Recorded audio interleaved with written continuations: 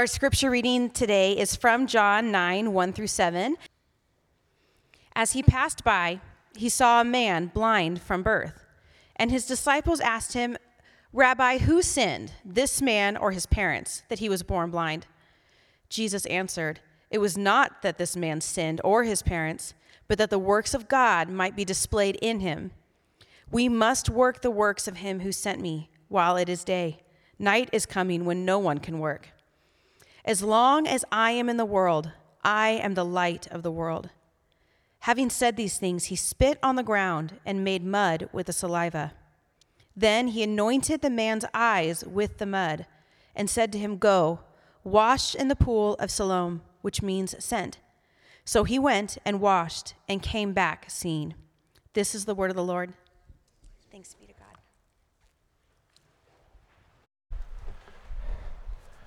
Well, again, church, good morning and welcome. If I haven't met you yet, my name is Nathan. I'm one of the senior pastors. It's great to be here with you. I was here not too long ago, a few months ago, but it's great to be back. It's great to I'd love to be able to help out while Bill is on sabbatical. And so it's fun for me to do that. Typically we give our pastors a pretty long space away from us while they're on sabbatical. That's part of the point. So we give them distance from other staff members. But Bill lost that privilege several years ago when he married my baby sister. So like it or not, he's stuck with me. I'm not going to go 3 months without seeing her or my nieces and my nephew back there. They came over for dinner actually last night as a family, and it was just a delightful time. I hadn't seen Bill. He started 4 weeks ago. I hadn't seen him since the 4th of July, and so sabbatical is such a gift, people. It's an incredible thing that we invest in our pastors in this way. I have this theory that every pastor on sabbatical looks 10 years younger. Like it takes it off your face, and that was true with Bill. He looks just rested already, energized, excited. He's showing me different woodworking projects that he's doing. It was really, really a great time. And I just want to say thank you. Thank you for investing in our pastors in this way. We know that that's a burden for the congregation. Everybody feels it a little bit differently to not know who's going to be up here and different things going on. And so just thanks for investing in Bill and for all of our pastors and staff in such an incredible way. It truly is a remarkable thing. And I know you're doing fine without him, right? Things are fine. You got a great team here. It's okay. And he's going to be back before long. But for now, you're stuck with me. So let me pray for us, and we'll jump into God's word together. Father, I'm so grateful that we get to gather together as your people in this place, reminding ourselves and each other once again of our deep need for you, of who we are, of who you are, who you've created us to be, and how our only hope is in Jesus. And so, God, even as we look at the story of this blind man today, Lord, I pray that you would remind us that we're blind, and we need you to give us sight, not just with our eyes, but with everything. And so, God, we come to you, needy, broken, desperate, blind, asking you to open our eyes and to give us the life that is only available through Jesus. And do that work, we pray, through your word and through your Spirit, for the glory of your Son, in whose name we pray. Amen. So who is blind in this story? You've got to ask that question. Who's really blind? Well, it's kind of obvious. The blind guy, right? He's blind. It's not that hard to figure out. That's true. That's absolutely true. And we heard part of it read, part of the story. And you actually, what you heard, you kind of expect it to be done by now. Like, that's the story. Blind guy gets his sight. Like, what else is there to say? But we have to look closer because John actually goes on from what we heard read for another 34 verses about this guy. Like, the entire chapter is devoted to him. So we have to ask, okay, what is John trying to do here? Well, he's trying to help us see. He wants us to see. Because there are more blind people in this story than just the blind man. And there are more ways to be blind than just to be hard of seeing, right?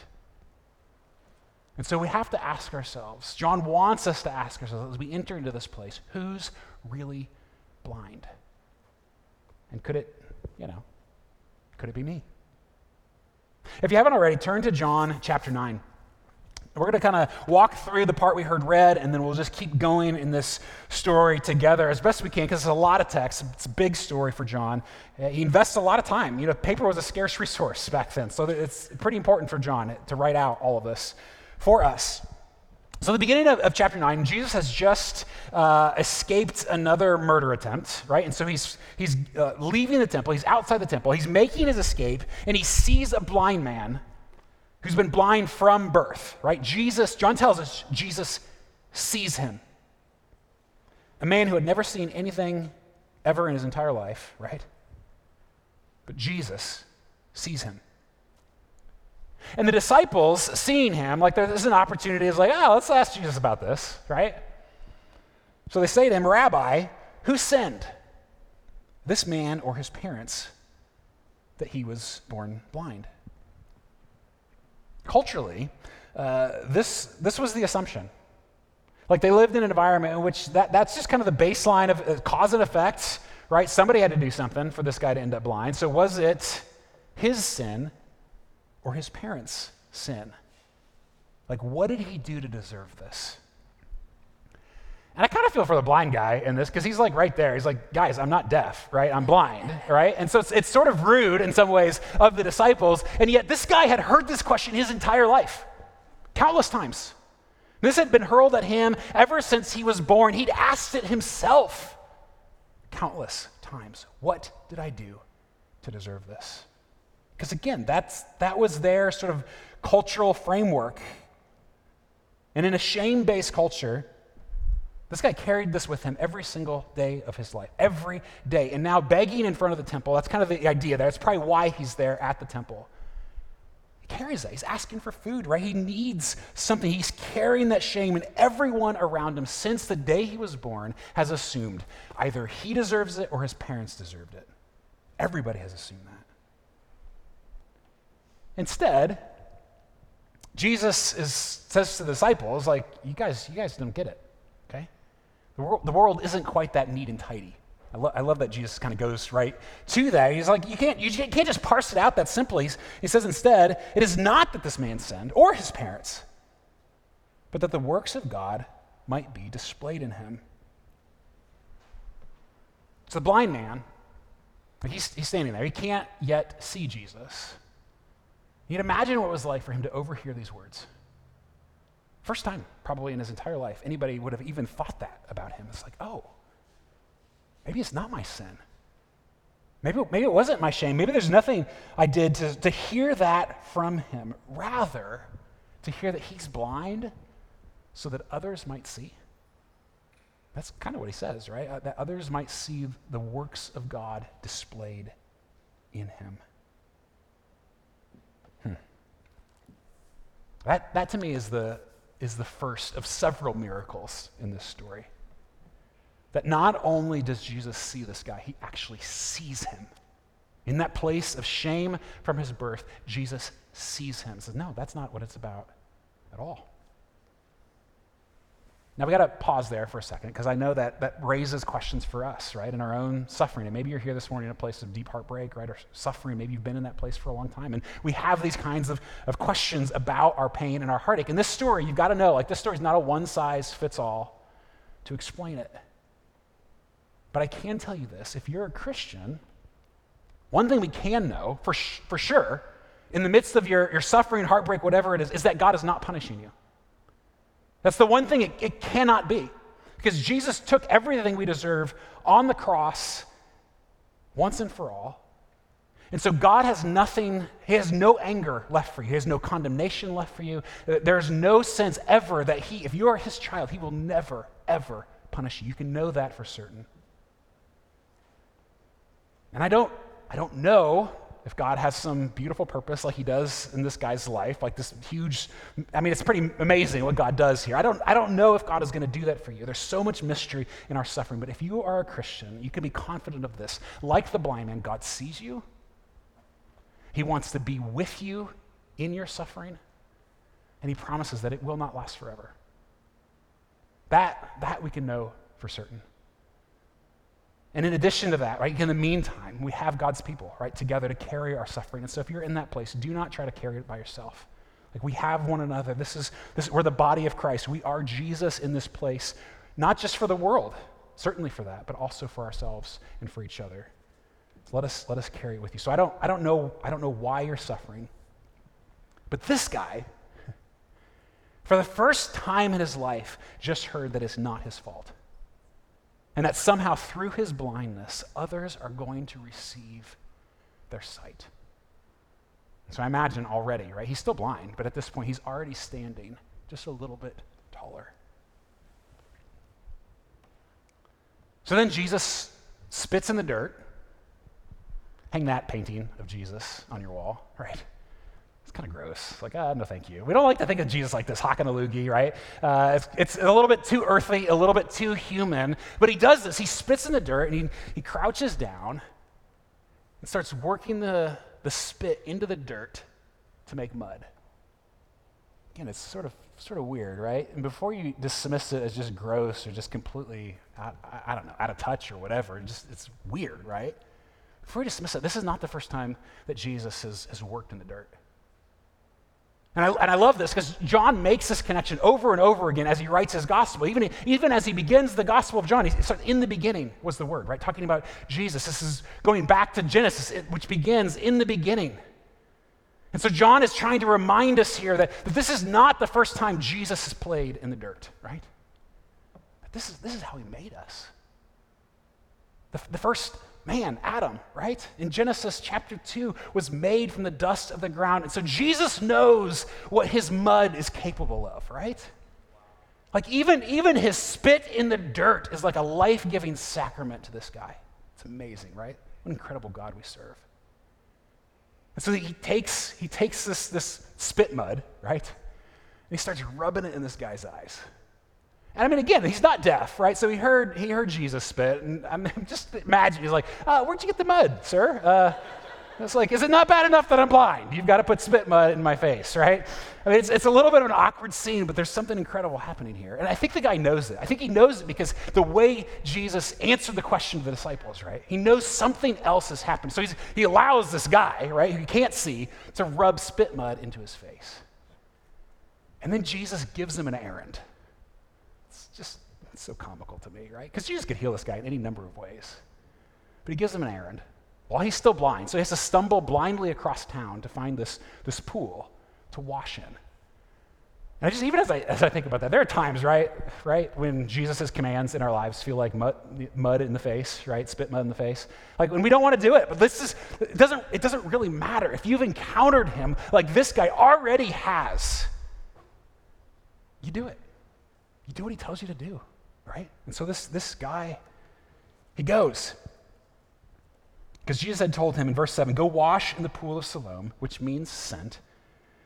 So he went and washed and came back seeing. I wish I could put into words what that had. I just can't even imagine, right? I mean, we can try, all of us can, to have never seen anything ever before.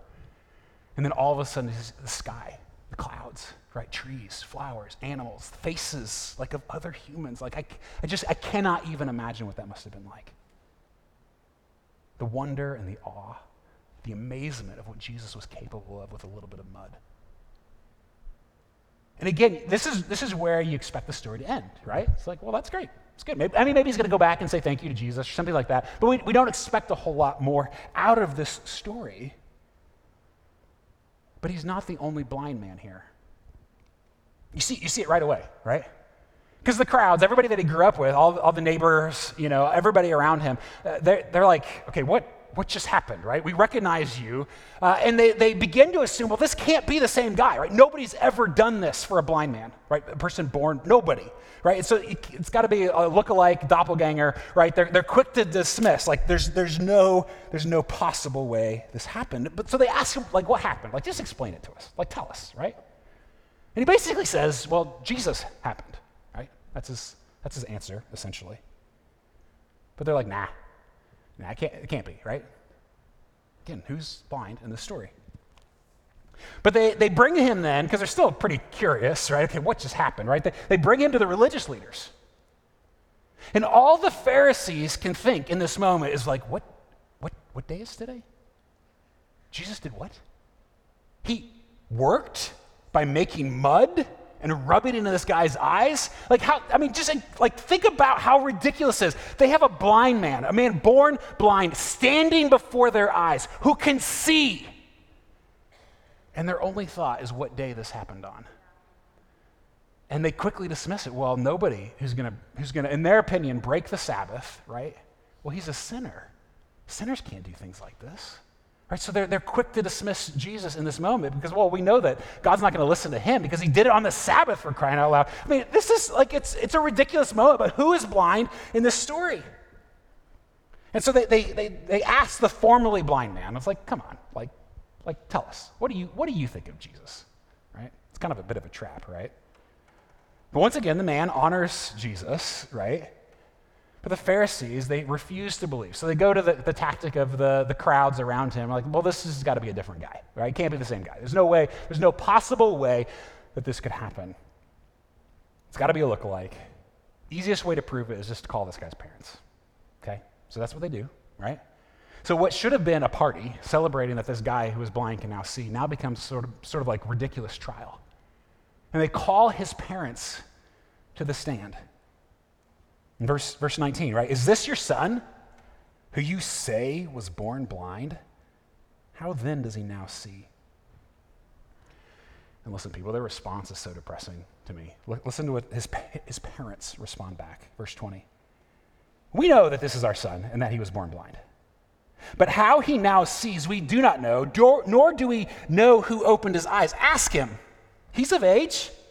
Let him speak for himself. And John kind of gives us a little clue there. He says his parents said these things because they feared the Jews, like the religious leaders. For the Jews had already agreed that if anyone should confess Jesus to be Christ, he was to be put out of the synagogue, like excommunicated. Therefore, his parents said, he's of age, ask him. So, notice that. The Pharisees, they'd already made up their mind. It doesn't really matter what happens. They've already said, if anybody says Jesus is anybody worth paying attention to, you're out, you're gone, right? And his parents, though, people, can you feel the love? Think about what's happening here. They're too afraid to answer the question. And so they throw their own son under the bus, ask him. We're not touching this, right? Because again, you got to keep in mind the shame in this story. It wasn't just on their son, it was also on them. They've been ashamed of this boy, this child, this now man, their entire lives, right? Because they'd heard it all before, his sin or his parents' sin. They countless times in that culture, they knew the shame of having a son born blind, not just the difficulty of having to raise a child in that circumstance, right? In that environment, but the judgmental stares, the constant whispers, the shame that was put not just on them, but even their neighbors, their community, in a communal culture, right? This was on them their entire lives. Even the fact that most likely, scholars point out that he's at the temple because he's begging. He's hungry. So even the fact that here his parents have somehow distanced themselves from him, they have been ashamed of him their entire life. And now, instead of rejoicing over the son that can now see, they're too afraid of being shamed again. Because they know they'll be kicked out. If they say anything good about Jesus, they're going to be ostracized. And all that shame will be back on them. And so instead, they put the weight, the shame, all of that, they put back on their son. He's old enough.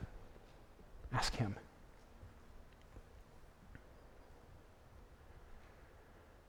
This is the first time this man has ever seen his parents.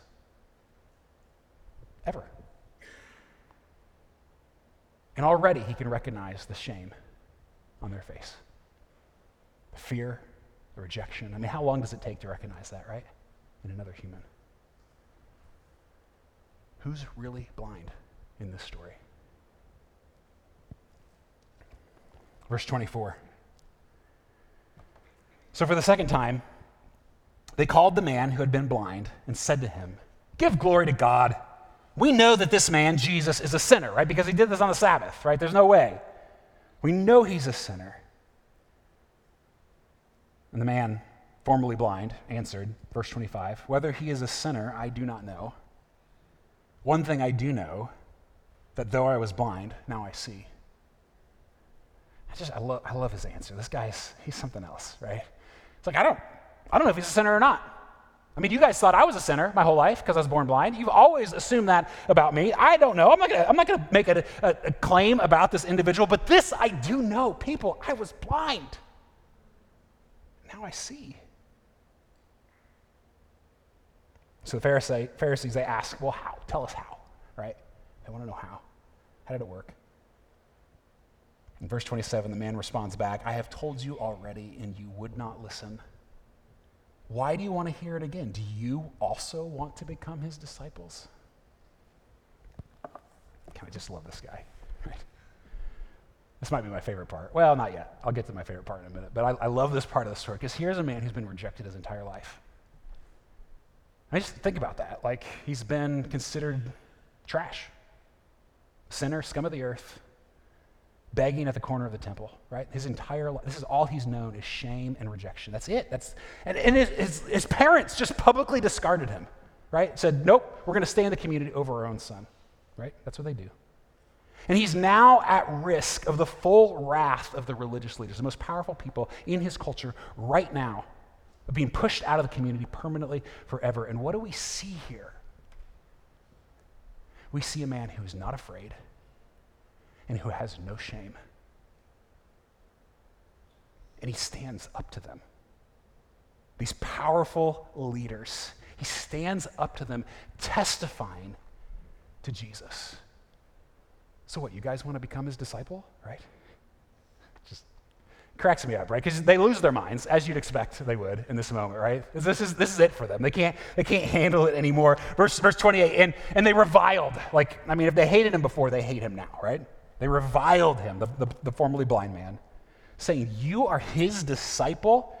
We are disciples of Moses, right? Who gave them the Sabbath, right? We know that God has spoken to Moses, but as for this man, we do not know where he comes from. And the man answered, why, this is an amazing thing. You do not know where he comes from, and yet he opened my eyes. I mean, the argument this guy is making here is pretty great, right? I mean, this is really good, right? He's like, have you ever thought maybe he came from God? We just consider that for a moment, because I can see now, right? Like, this is his argument. Like, God obviously listened to this man because I can see. So do you think maybe, I don't know, maybe we should listen to him, right? That's his argument. And he goes on, he says, never since the world began has it been heard, have there even been rumors of this happening, that anyone opened the eyes of a man born blind. If this man were not from God, he could do nothing. And they answered him, you were born in utter sin and would teach us. And they cast him out. See what they do right there? It's like right back to the question the disciples asked at the very beginning, right? Right back to his shame. They dismiss him because what could a man born blind? What could an utter sinner like that guy from his birth, what could he possibly teach us? And so they cast him out.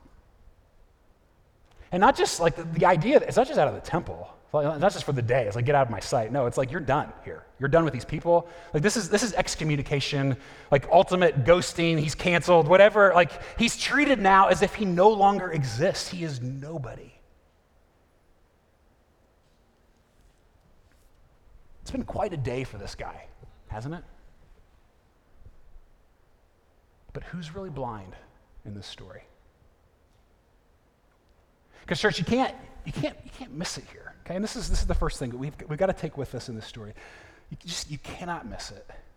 That there is a blindness worse than not being able to see. I mean, it's all over the place in this story, right? There is a blindness worse than not being able to see, being unwilling to see, right? Or of being blind but in denial about it, right? Oh, I can see just fine, right? It's so much worse. Because this is the crowds. Like, they're blinded by their skepticism, right? There's no way this can possibly be the same guy. They are willing to find any possible explanation they can so they don't have to consider Jesus is who he says he is. And we can do that.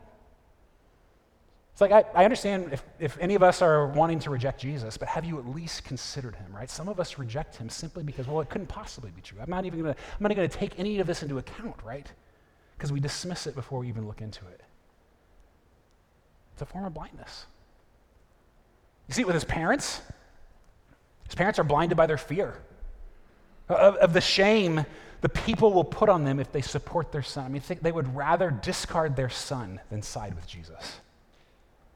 Because they're afraid of the consequences, like the social consequences. What will my people think if I do this? What will my friends say? What will the people whose respect I've been trying so hard to get my entire life? I could lose all of that if I go with Jesus. Most of all, though, we see it with the religious leaders, which is the scariest part, because they're supposed to be the good people, right? Culturally, I mean, that's what everybody would have thought. These are the good ones, right? Everybody's looking to them to see what they do and say, well, I want to do that because they're the good people, right? The moral ones, the religious ones. But they're blinded by their certainty. Listen, church, I don't know if there's anything more blinding than certainty for any of us. Certain of our politics, certain of our theology, certain of our identity, right? Certain because of the generation we're a part of, our nation or ethnicity, certain about how right and good we think we are for any number of reasons. We love to be certain, and we can be certain and absolutely blind, just like these guys. Helen Keller, the author and disability rights advocate, all the way back at the turn of the 20th century, so a long time ago. If you don't know her story, she lost her sight and her hearing, both, when she was just 19 months old. And my favorite quote of hers, she once said, "The only thing worse than being blind is having sight but no vision, of seeing but not seeing, of being blind but not even knowing it." Because in this story, everyone is blind in this story, except Jesus. Right? Everybody's blind. But the person who knows he's blind, he's the one who receives his sight. Only him. Only the one who knows it. Okay, go back to the story. Now my favorite part. Because there's like a tiny bit left in this story. Because who's been conspicuously absent for like the entire time almost? Jesus, like where's he been, right? Some of you are like, oh yeah, this is about him, right? But he's not even there, right? He spit in this guy's, he didn't spit in his face, but you know what I'm saying, but mud in his face. And then he's like MIA the whole time. Like, where's Jesus? I love this part of the story because he's been all over the place in this story, right? But nowhere to be seen, right? And so after all this other stuff happens, like John is writing this out, he kind of waits for us to get to the end, and it's just like, it's bad, right? Jesus finally hears what happened. That on the day he gave this man his sight, he lost everything else. I mean, you have to ask yourself, like, did Jesus make his life better or worse? It depends, right? And yet Jesus, hearing about this, right? Like, man, I really messed that guy's life up. He goes out looking for him. People, I love this about Jesus. Like he knows what happened. He knows what he's trying to do in this man's life. He knows where he's been. He knows his shame, his fear, all of those other things. He's like, I'm going to go find this guy. I got to talk to him. I got to see him again, right? And he goes out looking for him. In verse 35, and having found him, he said, "Do you believe in the Son of Man?" The Son of Man, that might seem like a strange title for the one who is also the Son of God, but this is a really common title for Jesus in the Gospels. It's used over 80 times. Often it's Jesus referring to himself in this way. It goes back to the prophet Daniel in the Old Testament. It's a description or a title for the Messiah, for the king who would rule over all the earth, who would be in charge of all the nations, for the one who could actually heal the blind, right? Is kind of the idea there. The Son of God and the Son of Man. Do you believe? In verse 36, the man answered, well, who is he, sir, that I may believe in him? Jesus said to him, you have seen him, and it is he who is speaking to you. You have seen him. Which is part of a short list of things this guy has seen, right? you think about it. He hasn't seen a whole lot his whole life. But he has seen him. And not just with his eyes. It's clear that his seeing now goes much deeper than just the physical, right? Because in verse 38, the man said, "Lord, I believe," and he worshiped him. Which in that culture means almost certainly that he just fell on his knees, just on his face in absolute adoration. Culturally, that's probably what happened in this story. Which you didn't do in that culture, for anything or anyone but God, right? It would have been blasphemy of the worst kind. He could be killed for this, right? But it doesn't matter to this guy because he's convinced, I've seen God. You'd only do this for God. He's seen the God-man Jesus and recognized him. He doesn't just see him, he sees him. He recognizes him for who he really is, and he worships. Everyone in this story is blind but Jesus. Everybody. But the one who knows he's blind is given his sight. So what's his secret, right? Well, just as there is a blindness worse than not being able to see, there is a sight that begins by being seen. There's a sight that begins by seeing. It doesn't begin with how well you think you can see, right? Certainly, how good you think you are. It doesn't begin with your good works, how proud you are, how successful you are, well-liked, who your family is, right? Your people, your ethnicity, your nation. No, it doesn't begin in any of those places. It's about who sees you. Because it's intentional. John is a brilliant writer here, and he writes this story very deliberately. This story begins with Jesus seeing the blind man. It's perhaps the most important thing that happens in that man's life. Not his sight, right, but being seen by Jesus, truly seen. And it ends, right, after this man has gained his sight and lost everything else, with Jesus going out to find him. And when this man born blind sees Jesus seeing him, truly seeing him, he worships. He gives everything over. There's nothing else he can do. The man he's already lost everything, right? He's been publicly shamed, rejected by his own parents, scorned by his community. And this guy's been through a lot. But he is fearless, and he is shameless.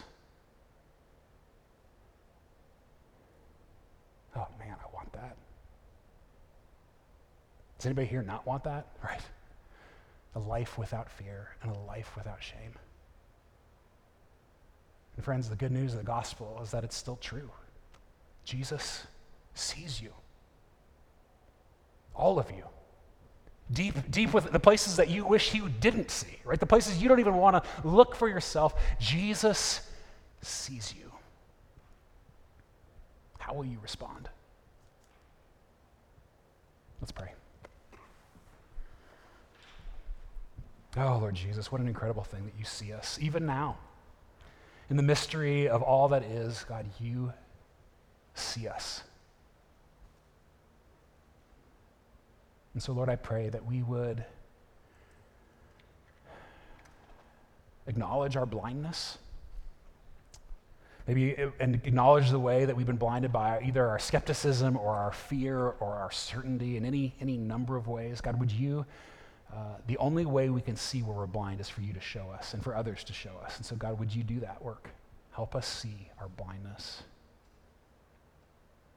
But in so doing, God, would you also help us see how you see us and how you, even now, still come to find us, come to look for us.